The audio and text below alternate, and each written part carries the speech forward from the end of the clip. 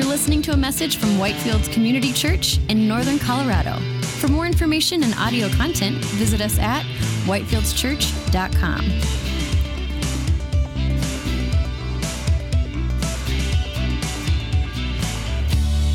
Hey, welcome once again to Whitefields Community Church. We're so glad to see your faces this morning. So glad to have you with us. We also greet those who are tuning in right now online. Glad that you're able to join us online as well. Would you please open with me in your Bibles to the book of 1 Kings. Open in your Bibles or on your smartphone, go to 1 Kings chapter 13. 1 Kings chapter 13, that's where we'll be studying this morning. One of the things we like to do here at Whitefields, we like to study through entire books of the Bible.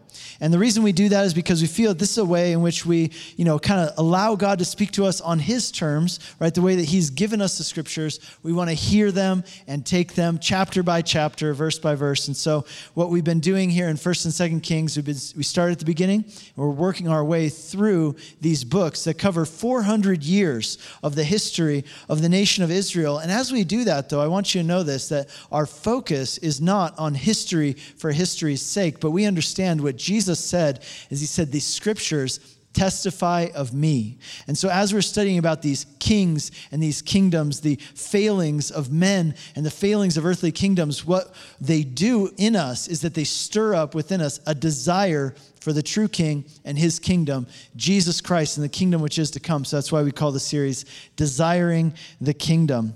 Would you please bow your heads with me and pray as we get into our study. Heavenly Father, we ask that you would speak to us through your word today. We're so thankful for it, Lord, and we thank you for your Spirit who leads us into all truth. So, Lord, this morning we just avail ourselves to you. We give you our ears, we give you our hearts and our minds, and ask that you would speak to us, transform us. Lord, if there's any kind of false thing in our lives that you want to root out, Lord, help us that we would be surrendered to you as we hear your word today. In Jesus' name we pray. Amen. Something that's really popular these days, especially here where we live, is for people to say something along these lines. Like they might say, I'm spiritual, but I don't necessarily adhere to any one organized religion. Have you ever heard people say that kind of thing?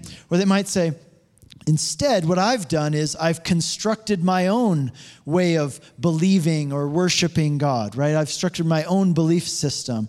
And it's really common for people as they do that. What they'll do is they might borrow some elements from Christianity, maybe some other elements from Buddhism, or from, maybe take in some reincarnation, add in some positive thinking. And this is really common, but the question for us is this: how should we think of that? What should we make of that? Is that a good approach to spirituality? And if it's not, then why not? Like, can we just, who's to say that one way of worshiping God is good and another way is not, right? Who's to say that is true? Now, some people might say it doesn't even matter how you worship or what you worship, as long as whatever you believe or whatever you think, as long as it makes you a better person, as long as it makes you kinder. Is that true?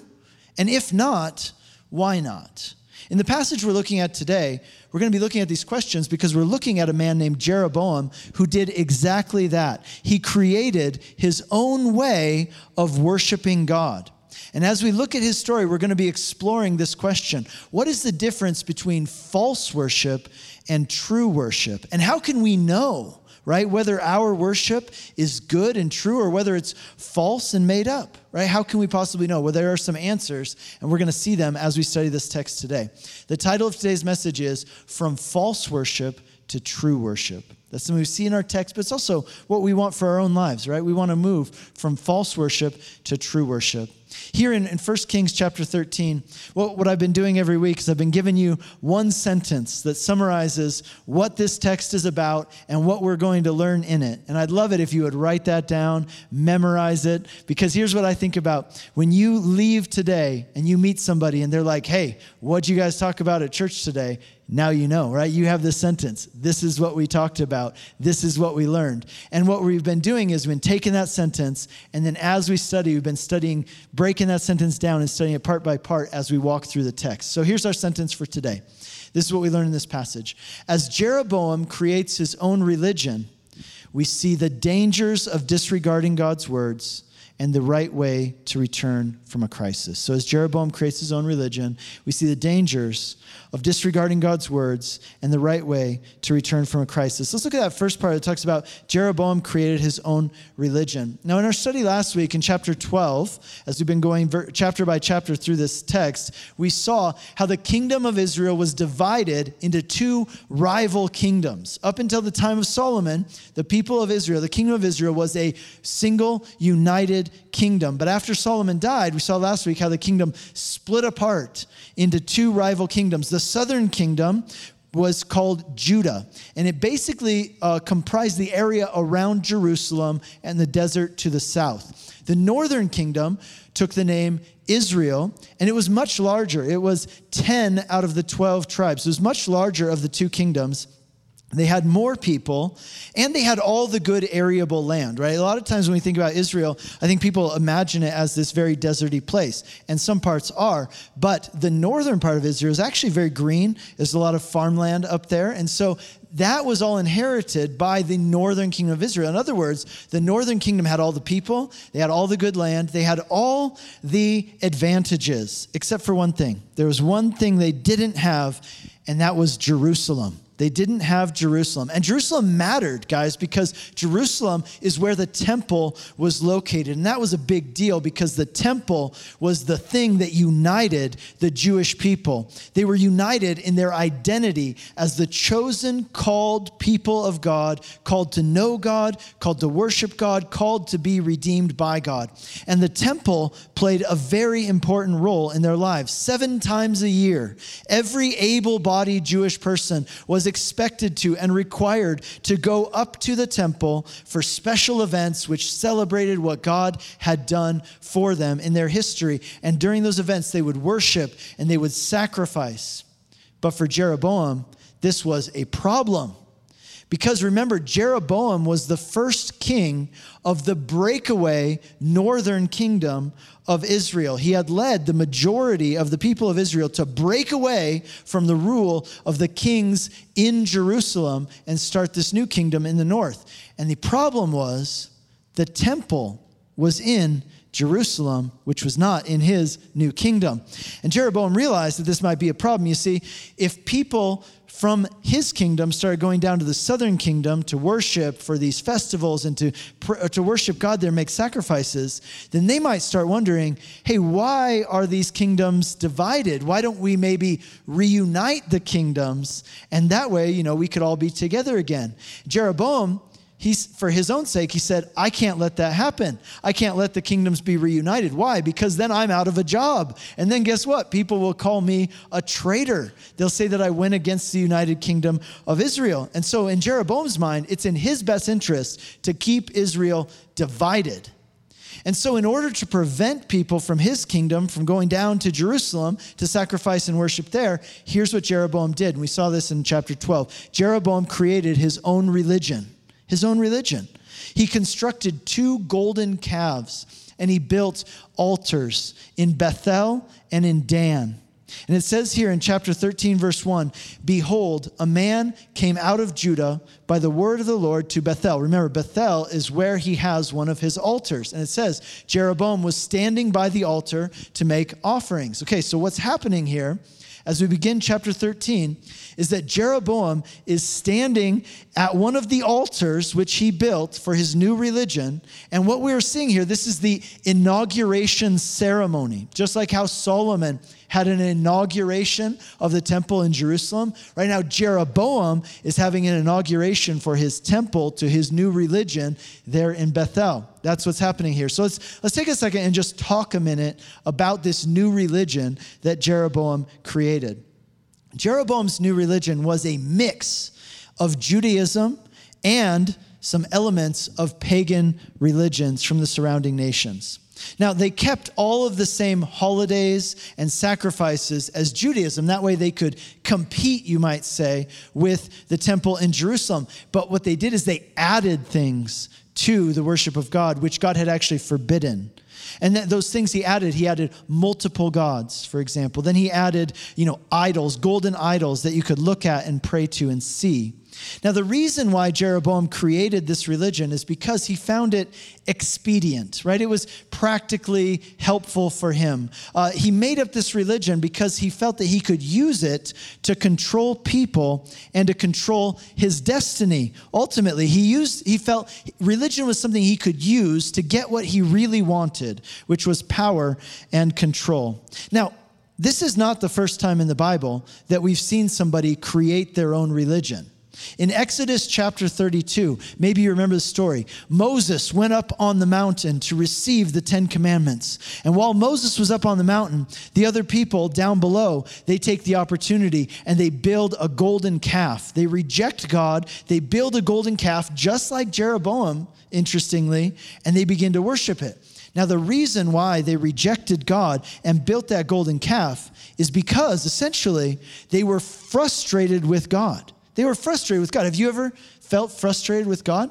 Well, they were frustrated with a few things. They were frustrated, number one, with God's timing.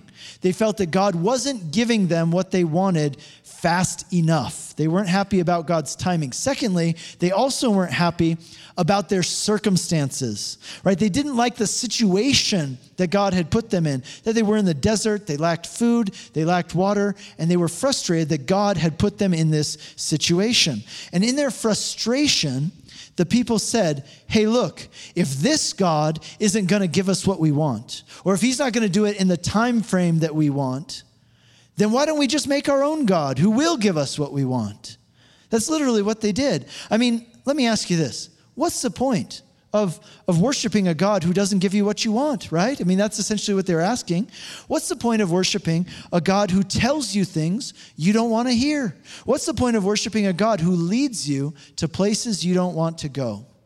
Those are questions that sometimes arise in our hearts, as they did in these people's hearts. But I want you to ask yourself this question. Let me challenge you to ask yourself this question. It's a really important question. Do you view God primarily as useful, or do you view God primarily as beautiful?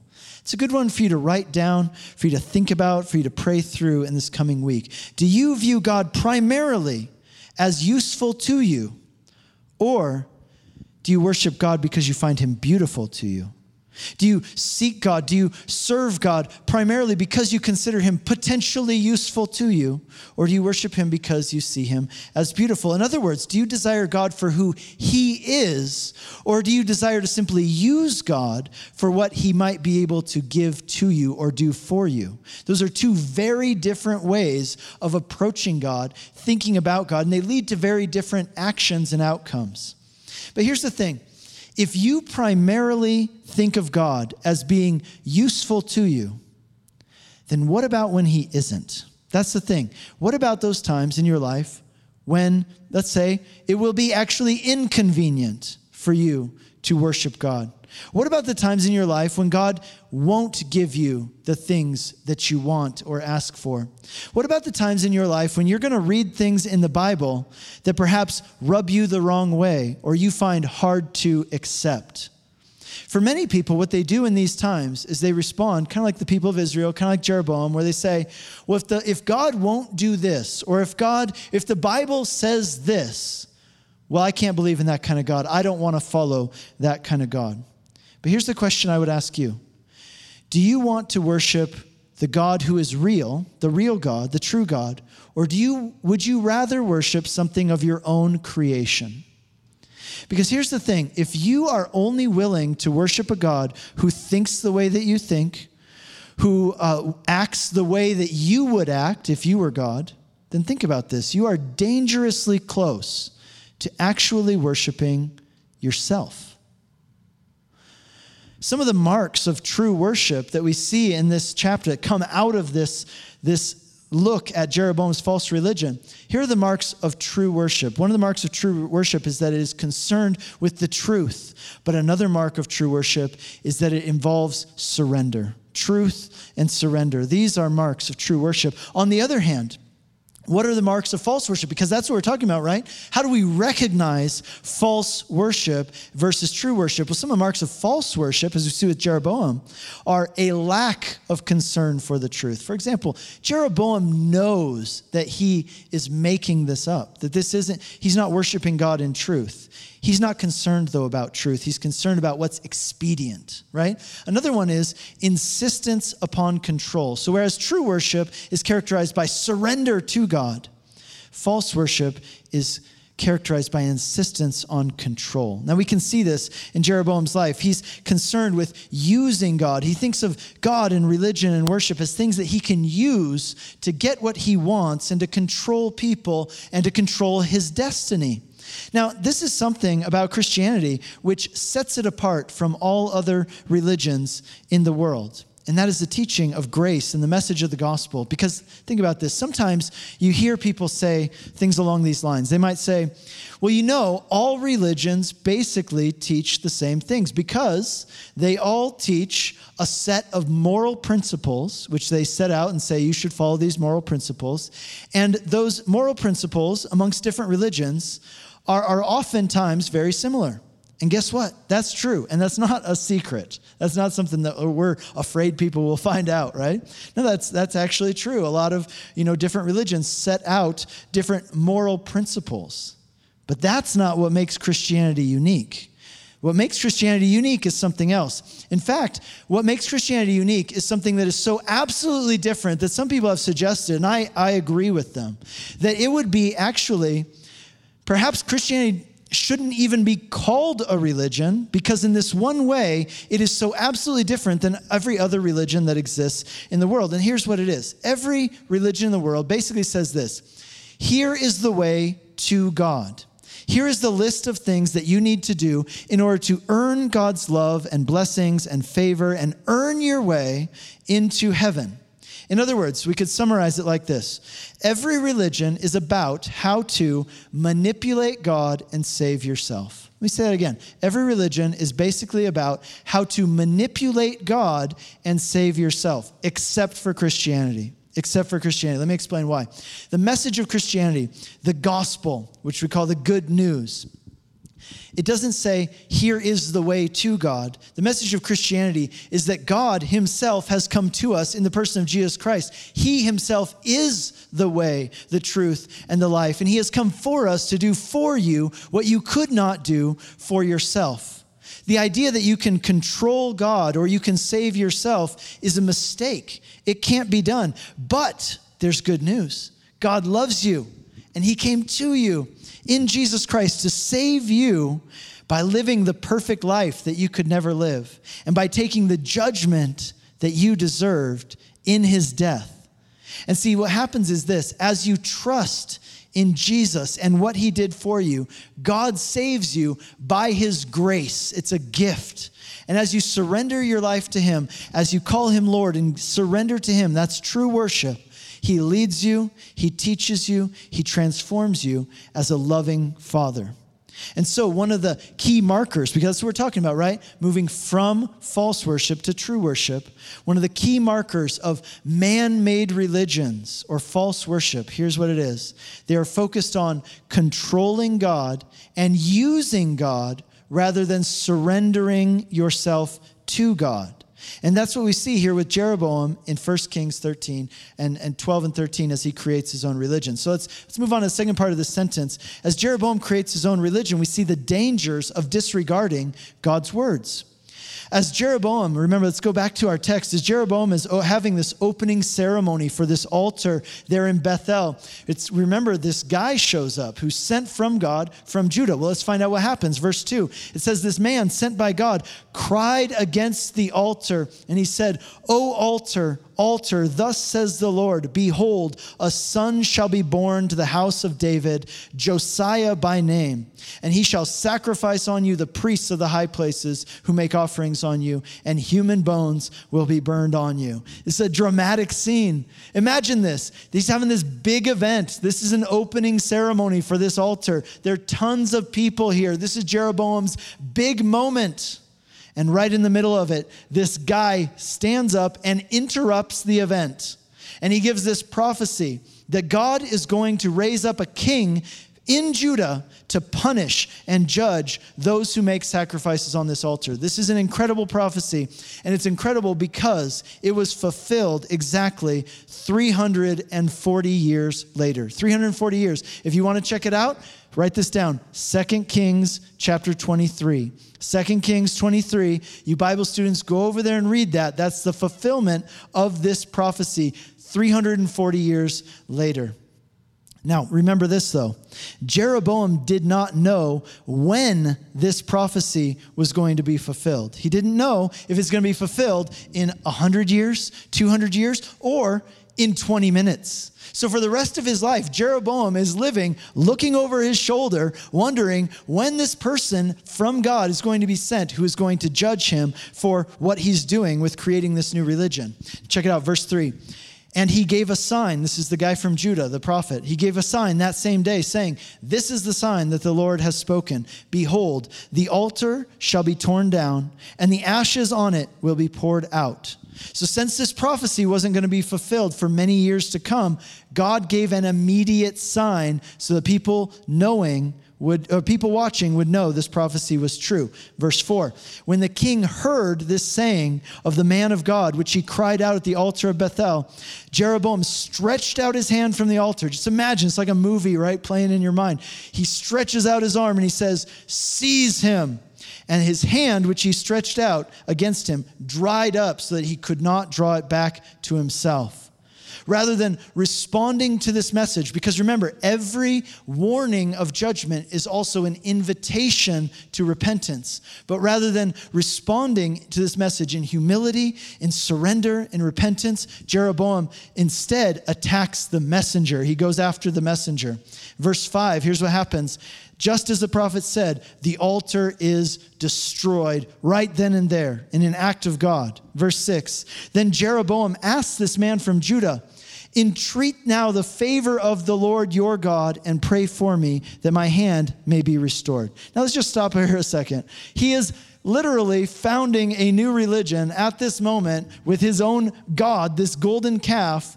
But when he faces a problem, he doesn't ask his golden calf for help. He doesn't ask the priests of this new religion for help. He asks this man from Judah to pray to the one true God to heal him. It just shows us that Jeroboam himself doesn't even believe in this religion. He knows that he's just using it for political gain. But God graciously heals him, and this man from Judah graciously prays for him, which is surprising, right? Because he was just about to have this guy arrested and killed, but the guy's like, all right, I'll pray for you. So he prays for him. And then in verse 7, right, Jeroboam's like really glad that his hand is better. And so Jeroboam says to this prophet, who he just almost had killed, he says, hey, thanks for healing my hand and stuff. Why don't you come over to my house and we'll have some dinner? And then the prophet tells him, no thanks, right? The guy's like, I want to have you over. I'll give you a reward. Thanks for healing my hand. And the prophet says, no way. In fact, he says, starting in verse 8, he says, even if you gave me half of your house, I would not come over to your house, because it was commanded to me by the Lord, saying, you shall neither eat bread nor drink water, nor come back the way that you came. So he went another way and did not return by the way that he came to Bethel. Okay, notice the danger of disregarding God's words. We see it here with Jeroboam. To disregard God's words leads to judgment. Because to disregard God's words is to say that you feel that you, not God, are the higher authority, is a refusal to honor God as God. And so with Jeroboam, we see that the danger of disregarding God's words is that it sets you at enmity with God and it precipitates judgment. Now, here's where the story, if you thought it was weird, it's about to get weirder, so buckle up, okay? You ready for this? Verse 11, here's what happens. The prophet, remember the guy who spoke this prophecy at the inauguration ceremony, he's on his way home, going back to Judah.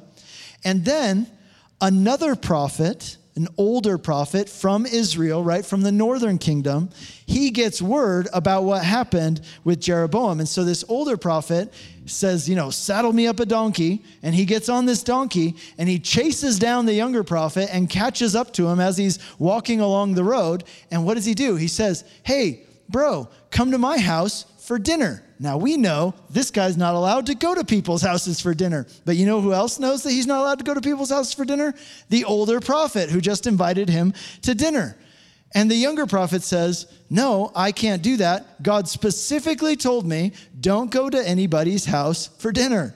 But in verse 18, check out what the older prophet does. The older prophet says, no, it's okay. You can come to my house because I'm also a prophet. And an angel spoke to me by the word of the Lord, saying, bring him back with you into your house that he may eat bread and drink water. And it tells us in verse 18, but he was lying to him. Okay, so recap here. The older prophet is purposefully trying to trick the younger prophet into doing something which God specifically told him not to do. Now, why would he do that? Isn't that a weird thing to do? Here's why. Because this older prophet is in cahoots with Jeroboam, and he's also involved in introducing this new religion into Israel. How do we know that? Here's how. Because when God wanted to give a message to Jeroboam via a prophet, there were obviously no prophets locally in Israel. He had to call somebody from the southern kingdom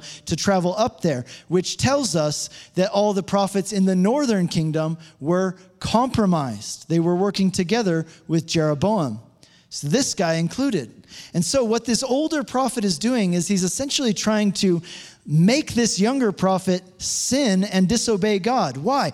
Perhaps to discredit him by getting him to disobey God.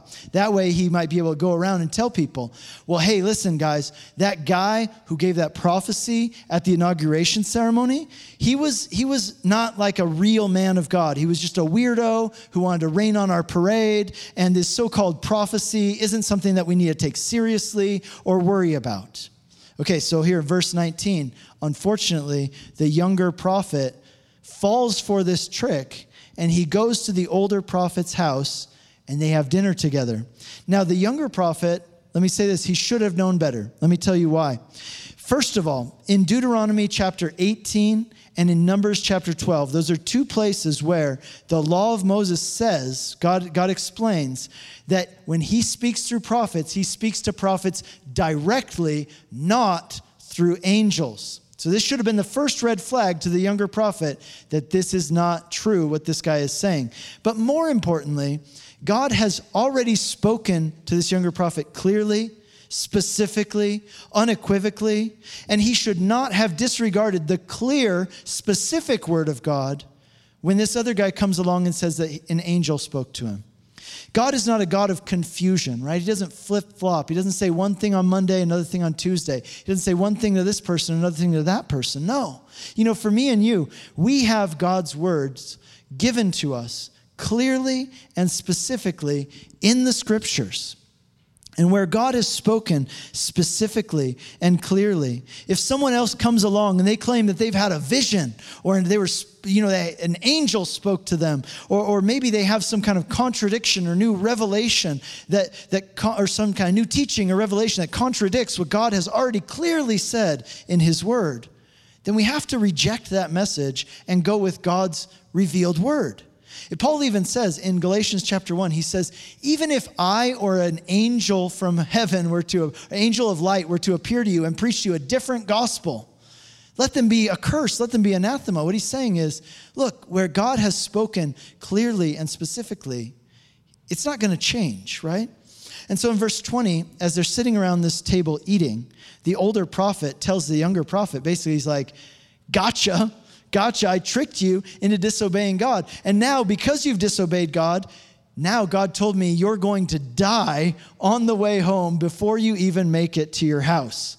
And that's exactly what happens. As we go on, down in verse 24, we see as this guy's walking down the road, a lion comes up and kills him. And he gets killed by a lion as he's walking home. But after that happens, this older prophet, we see in the following verses, he begins to feel like a genuine sense of remorse. Like, that really wasn't cool of me to trick this guy into disobeying God so that he'd get killed. And so the older prophet in verse 29, he gets back on his donkey. He goes, he retrieves the dead prophet, the younger prophet's body. He brings it back. He buries it. And in verse 32, we see that the older prophet, he admits, he confesses that this prophecy was actually true and that God is indeed going to judge Jeroboam and those who participate in this new religion and this false worship. Okay, what is this story? This story is a vivid picture in two parts of how the danger of disregarding God's words is that it leads to death. It leads to death, and that's true in our lives as well. When you and I, when we knowingly go against what God has said, it leads to death. It leads to death in our lives. It leads to death in our relationships. It leads to death ultimately in our souls. And this section is meant to show us how serious, how weighty a thing it is to knowingly disregard the things that God has said. It wants us to see this is how high the stakes are. This is how serious God is about his words. This is the danger of disregarding God's words. It leads to death. But here's the thing for you and I to recognize. You've done it. I've done it.